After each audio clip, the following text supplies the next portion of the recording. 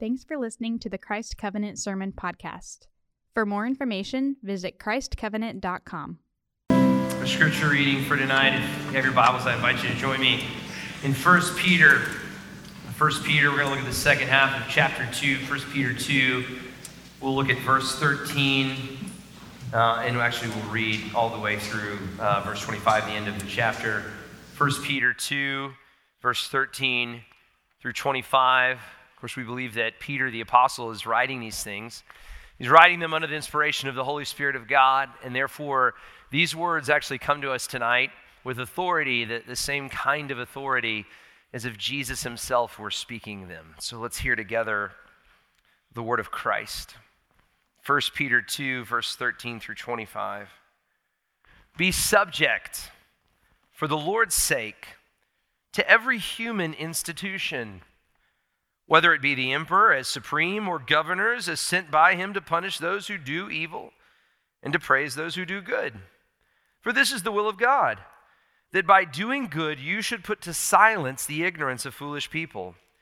Live as people who are free, not using your freedom as a cover-up for evil, but living as servants of God.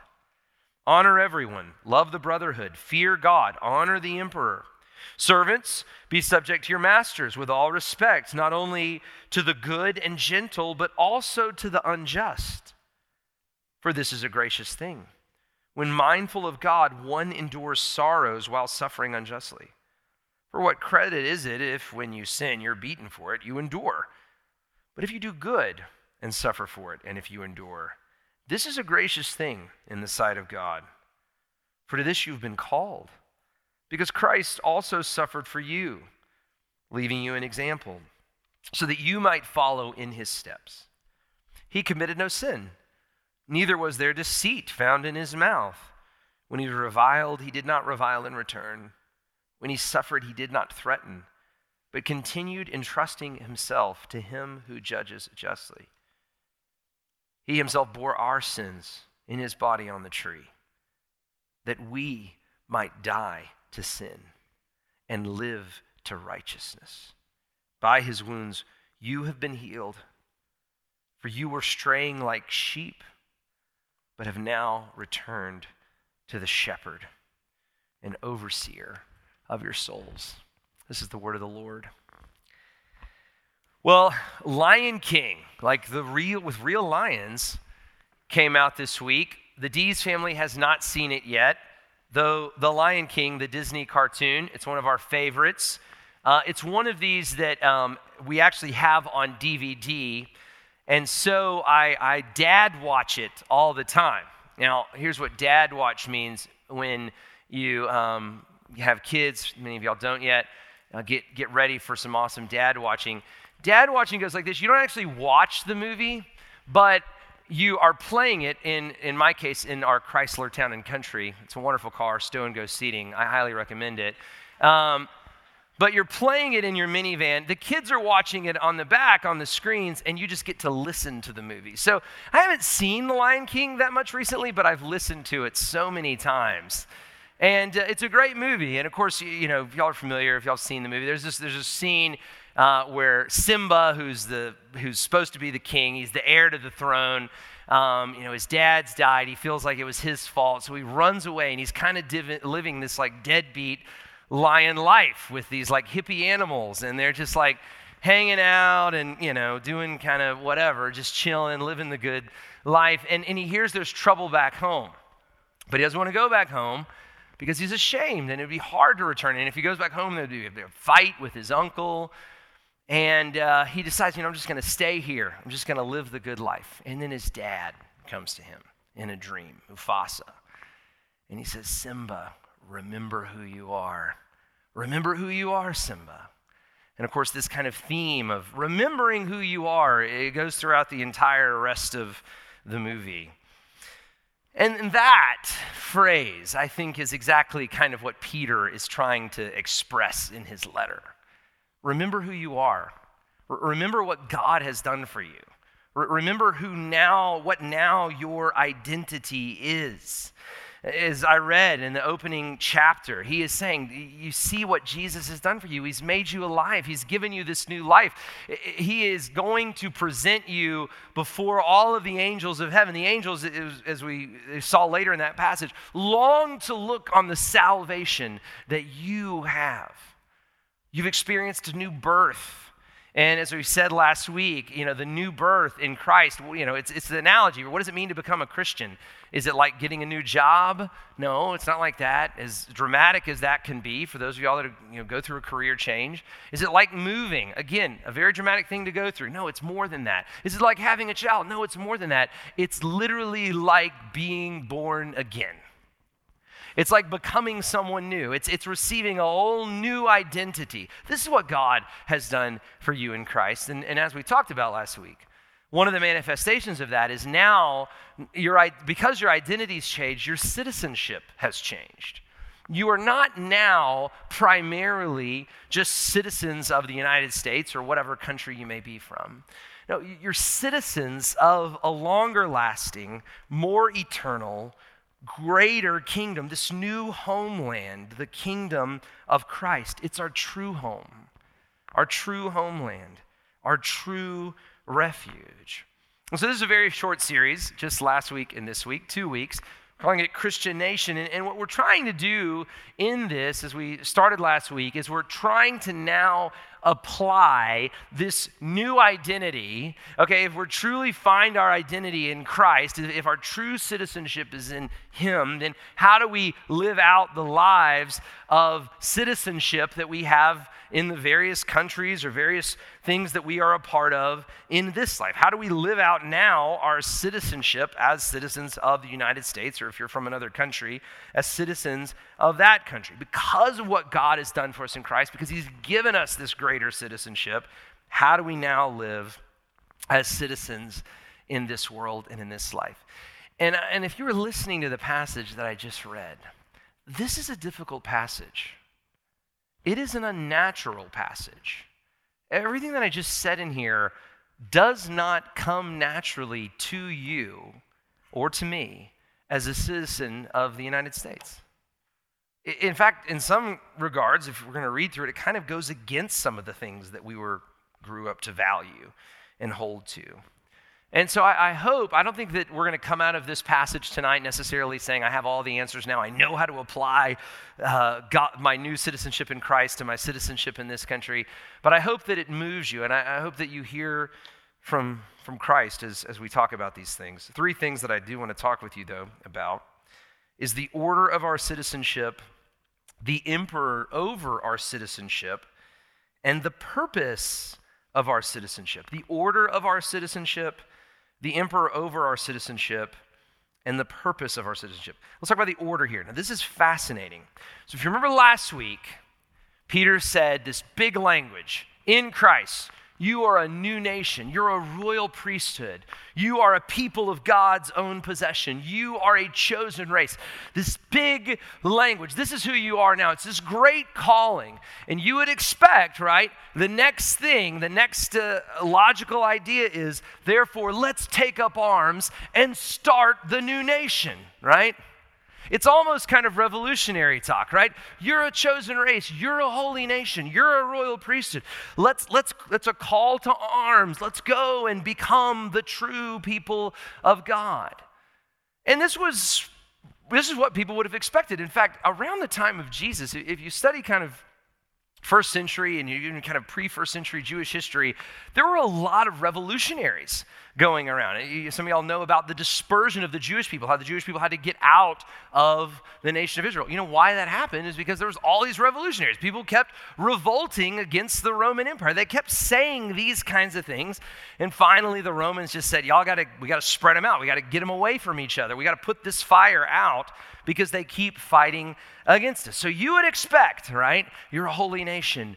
You are a people of God's possession. You're a chosen race. You would expect the next line to be like, therefore, here's a sword. Let's take them on. Let's become the true people. But that's not what happens. Verse 13 kind of says the opposite. Therefore, because you've been called to such a great people, because you've been called to be God's people, subject yourself for the Lord's sake, to every institution. You wouldn't expect verse 13.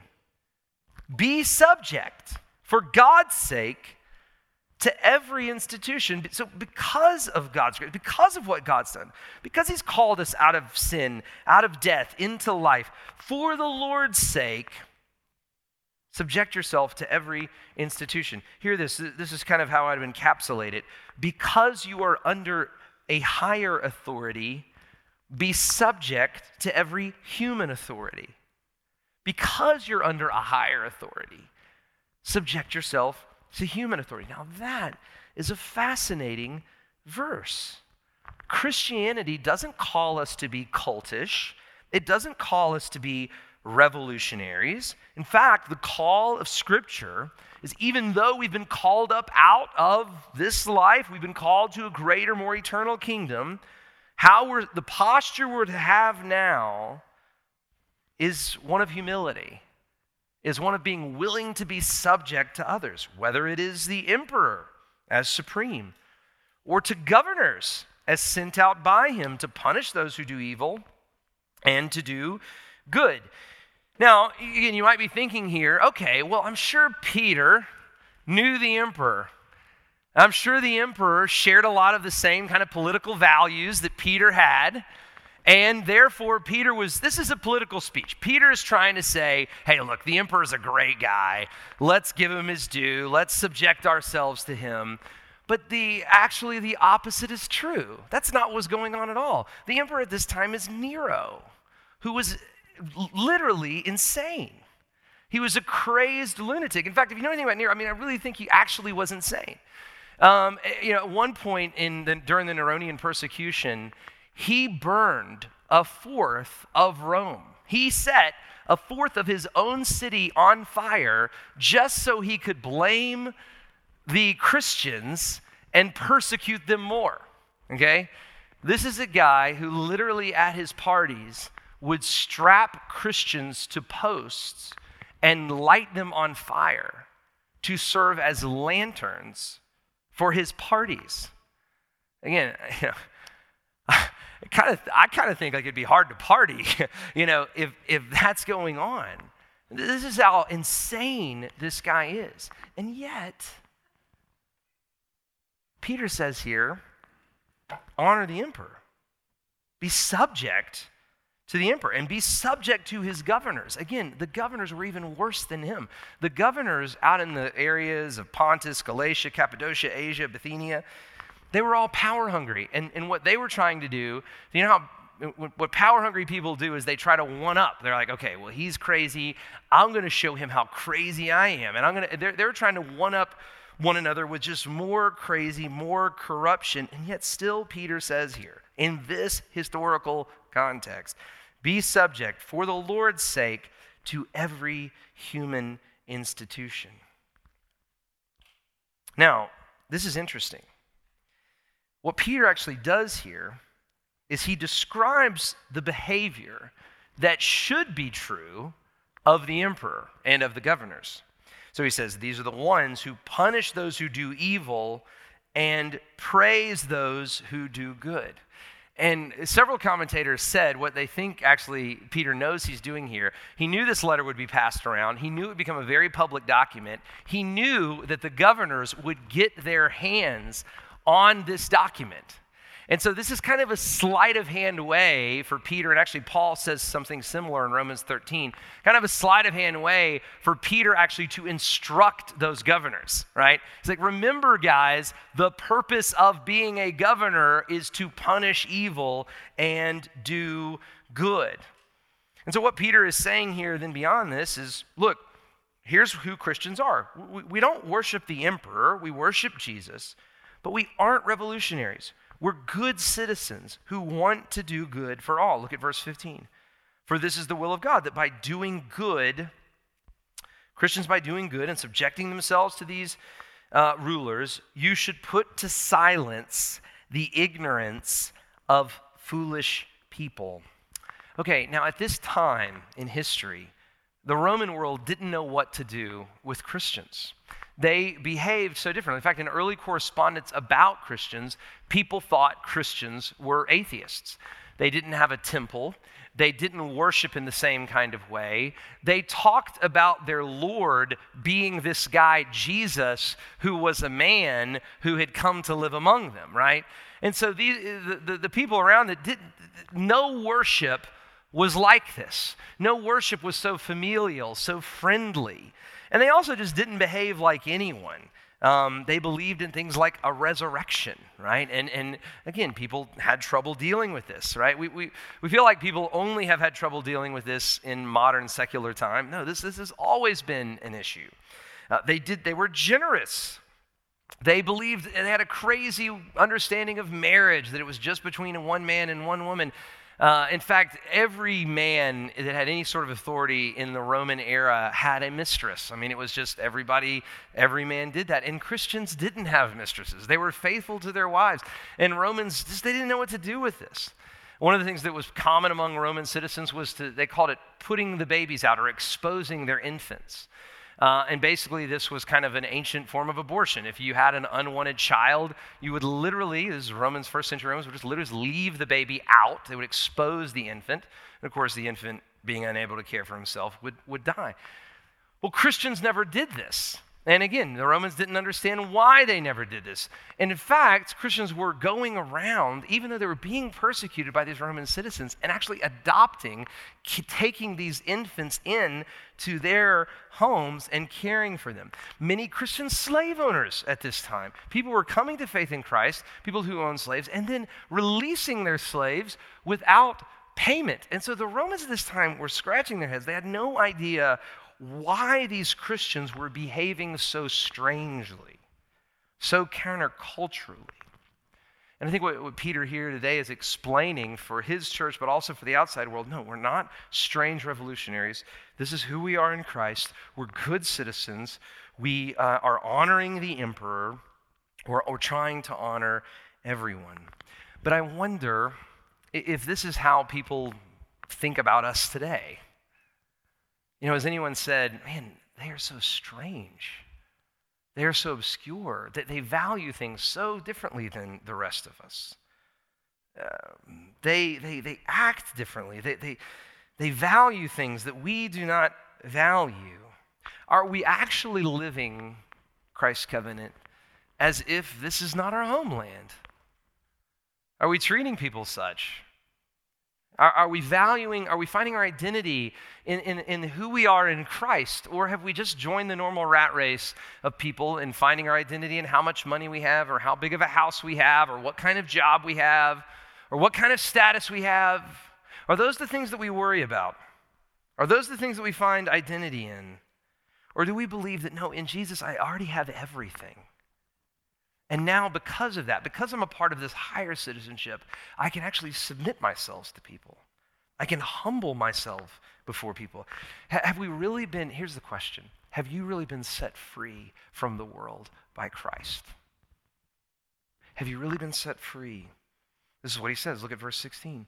Live as people who are free. This is who you are in Christ. In Christ, you've been set free from finding your identity from possessions or from other people or from status or from whatever. You actually can have the courage as a Christian to do the humble and bold thing even though it will not advance your career. Now that is shocking in today's world. You can actually do the thing that humbles yourself before all of your other neighbors, and it won't give you the best reputation in the neighborhood. You can actually use your money in a way that's generous toward others and doesn't just exist to fill your appetites, right? This is what Peter is saying. Have you actually been set free, or are you just a slave to your appetites like everyone else? Live as people who are free, not using your freedom as a cover-up for evil, but living as servants for God. And then he says, honor everyone, love the brotherhood, fear God, honor the emperor. Did you catch that? I love this. As people who have been set free, live as servants. You're free, live as a servant. You're free, but don't use your freedom to serve yourself. No, serve others. That's what you should do with your freedom. This idea of freedom would have been a big idea this time. I mean, this was a time when 40% of the Roman population were slaves. People understood slavery. People understood this idea of not having freedom. And I believe there's a sense here, what Peter is saying here is, look, Christ has actually set you free. Without Jesus, we're all slaves. Without Jesus, we're slaves to sin. Without Jesus, we're slaves to death. Without Jesus, what do you really own? I mean, let's talk about it. What do you really own without Jesus? You're like, well, I own all this, I own all this. Okay. Try to take that with you when you die. What do you own with you beyond death? You don't own anything. But with Christ, you have an inheritance that's imperishable, that can never be taken away. Without Jesus, you don't even really have freedom to make your own decisions. You're just following the course of this world. That's the way people behave. But with Jesus, you've been restored, you've been renewed, you've been given your soul back. This is what Jesus wants to do in your life and in my life, is to restore us to who he designed us to be. Before we were tainted and marred and distorted by the sin of this world. This is what Jesus wants to do in you. I remember I was in 7th grade, I wrote a paper for school about the restoration of the Sistine Chapel. And I was fascinated by this. It was the early 90s. Anybody remember when this was going on? I was like in 7th grade. It's okay if you don't. But the Sistine Chapel, I think we have a picture. Michelangelo, right, he had painted this amazing thing. And this is the creation of Adam. And so because of smog and because of smoke and just from age, it had become dirty, it had become dusty, and these restorers came by. They didn't use any paint. They would just clean it, and this is what happened. And it's just fascinating. I think we have there's another picture too. And this is, I mean, pardon the nudity. I didn't mean to make it so graphic, but I mean, it's just amazing. Sistine Chapel, guys, I mean, it's not me, but this is what Jesus, now the point, it's not going to make, take the picture down. Okay, yeah.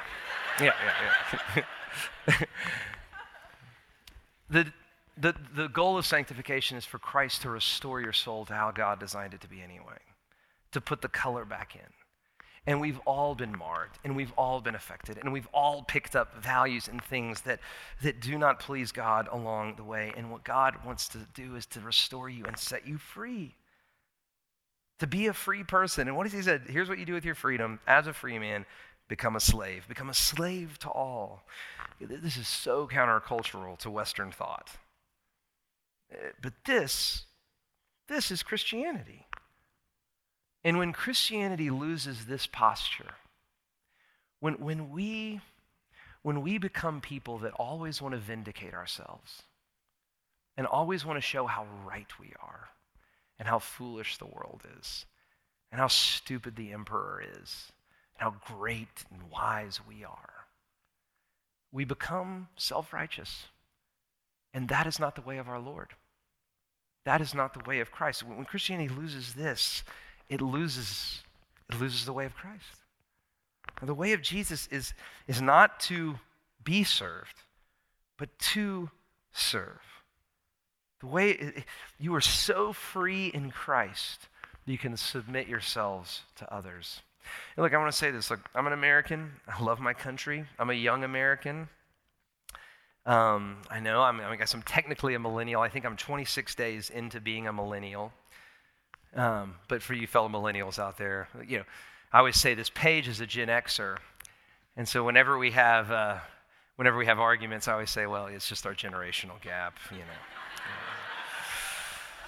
But anyway, I get these kind of mores of modern America, but I get, Americans, we're winners, we're individualists, we're proving ourselves. And again, that comes from our history, right? We're the people that got in a boat, everybody thought we were crazy, we came over here and we said, we're going to make something of our lives, so we're always kind of saying, hey, we're going to make it, we're going to prove ourselves.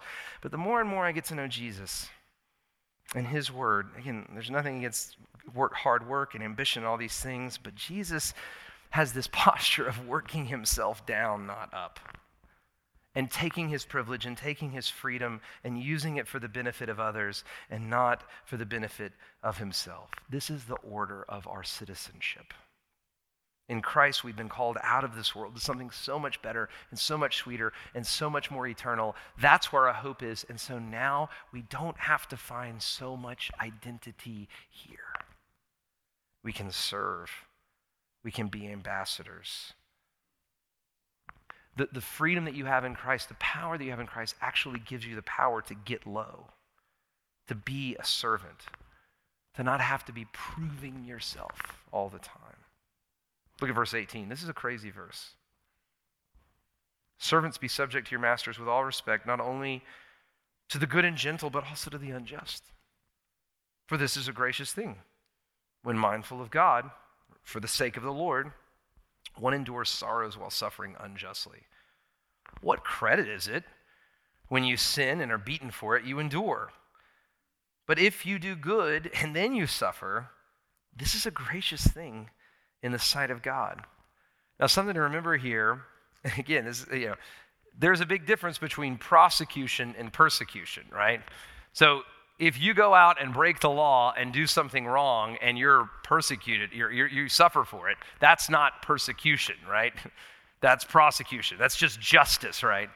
So don't say, now I'm being persecuted if you've done wrong. No, but this is saying, no, if you've been doing good and there's still a price to pay, there's this thing about this where there's glory in that. Now, that's very unpopular. But again, this is Christianity. It's very different from the world. We're not going to get there. The series is going to be over tonight. But chapter 3, I was thinking about this in light of Peter's instruction. In the very next chapter, he's instructing women who are married to unbelieving men, okay? So a wife of an unbelieving husband. I thought this is fascinating. This is verse 3 of chapter 3. If you could flip the page over, look over there. It says, women, do not let your adorning be external, the braiding of hair, the putting on of gold jewelry, or the clothing that you wear.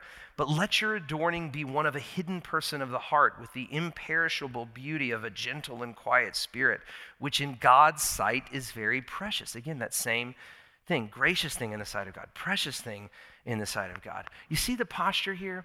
Everyone would advise a woman, you want to have influence over your husband? Dress up. Wear the good stuff. Be sexy. Be alluring to him. That's how you'll influence him. But this is saying, no.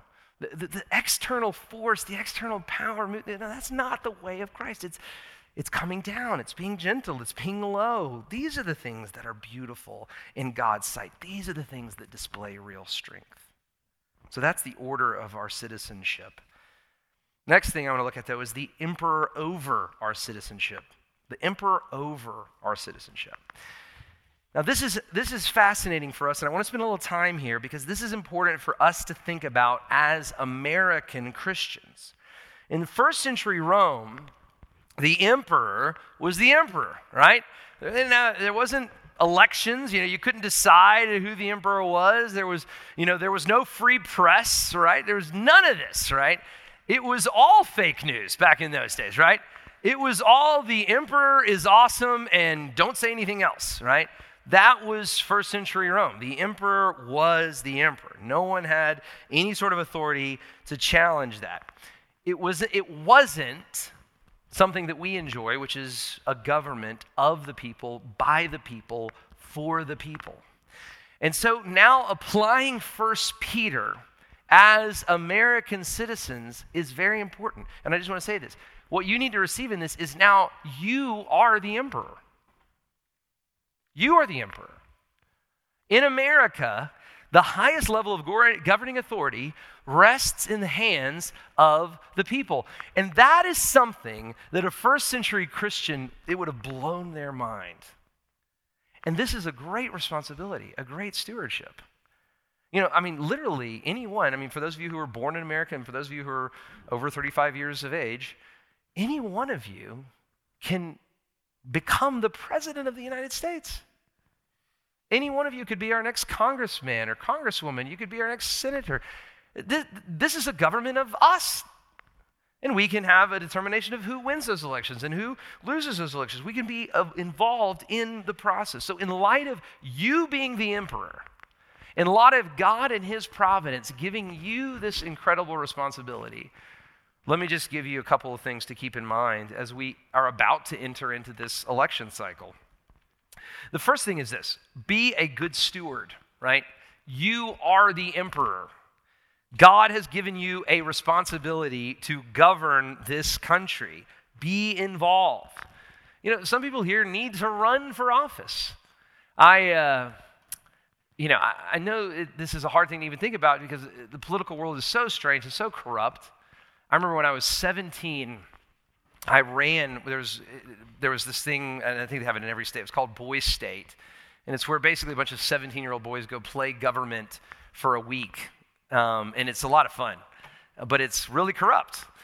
And I ran for Boys State governor, and there was all these backhanded deals going on. And the election literally, and I know I sound like a sore loser here, but the election was literally rigged and tampered with. And I remember thinking like, golly, this is like pretend government. And it's still being tampered with. It's still being corrupted.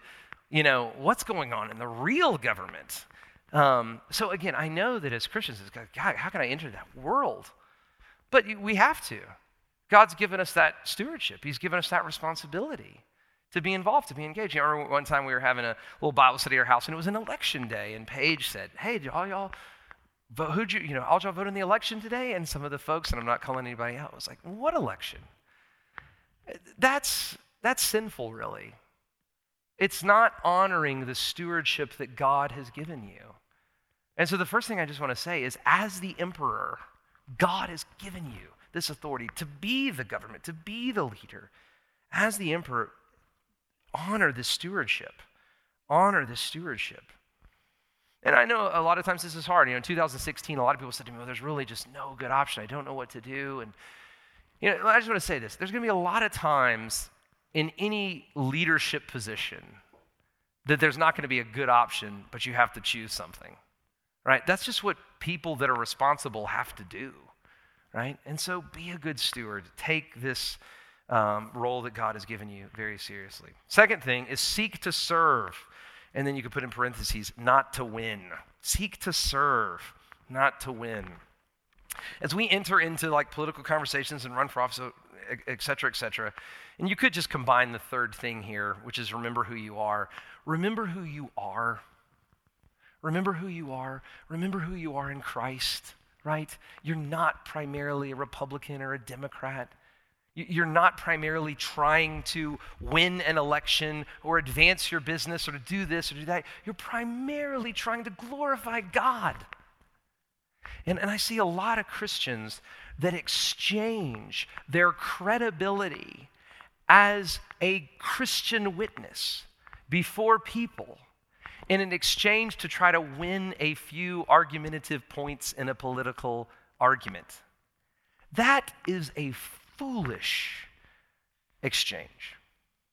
To serve a temporary, flawed candidate in exchange for a perfect, flawless, and never-ending king.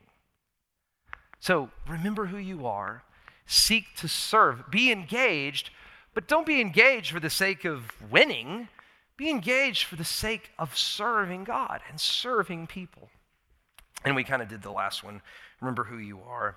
Let's go to the last point here. We've talked about the order of our citizenship, the emperor over our citizenship. But lastly, the purpose of all this. What is God doing in all of this? And really the purpose of all this is the purpose of everything. Why are you on earth? What are you here to do? You're here to glorify God. That is the purpose of your life. On the last day, when Christ returns, and God has, through these various trials, prepared us for the worship that we will experience then, you will know my purpose is to glorify this King. And know it now. That's why you're here. We are here. The whole point of our citizenship, the whole point, the reason God put you in the United States of America at this time is so that he could be glorified through you. So know Christ so that he may be known through you. This is really everything that we are. So look at verse 20.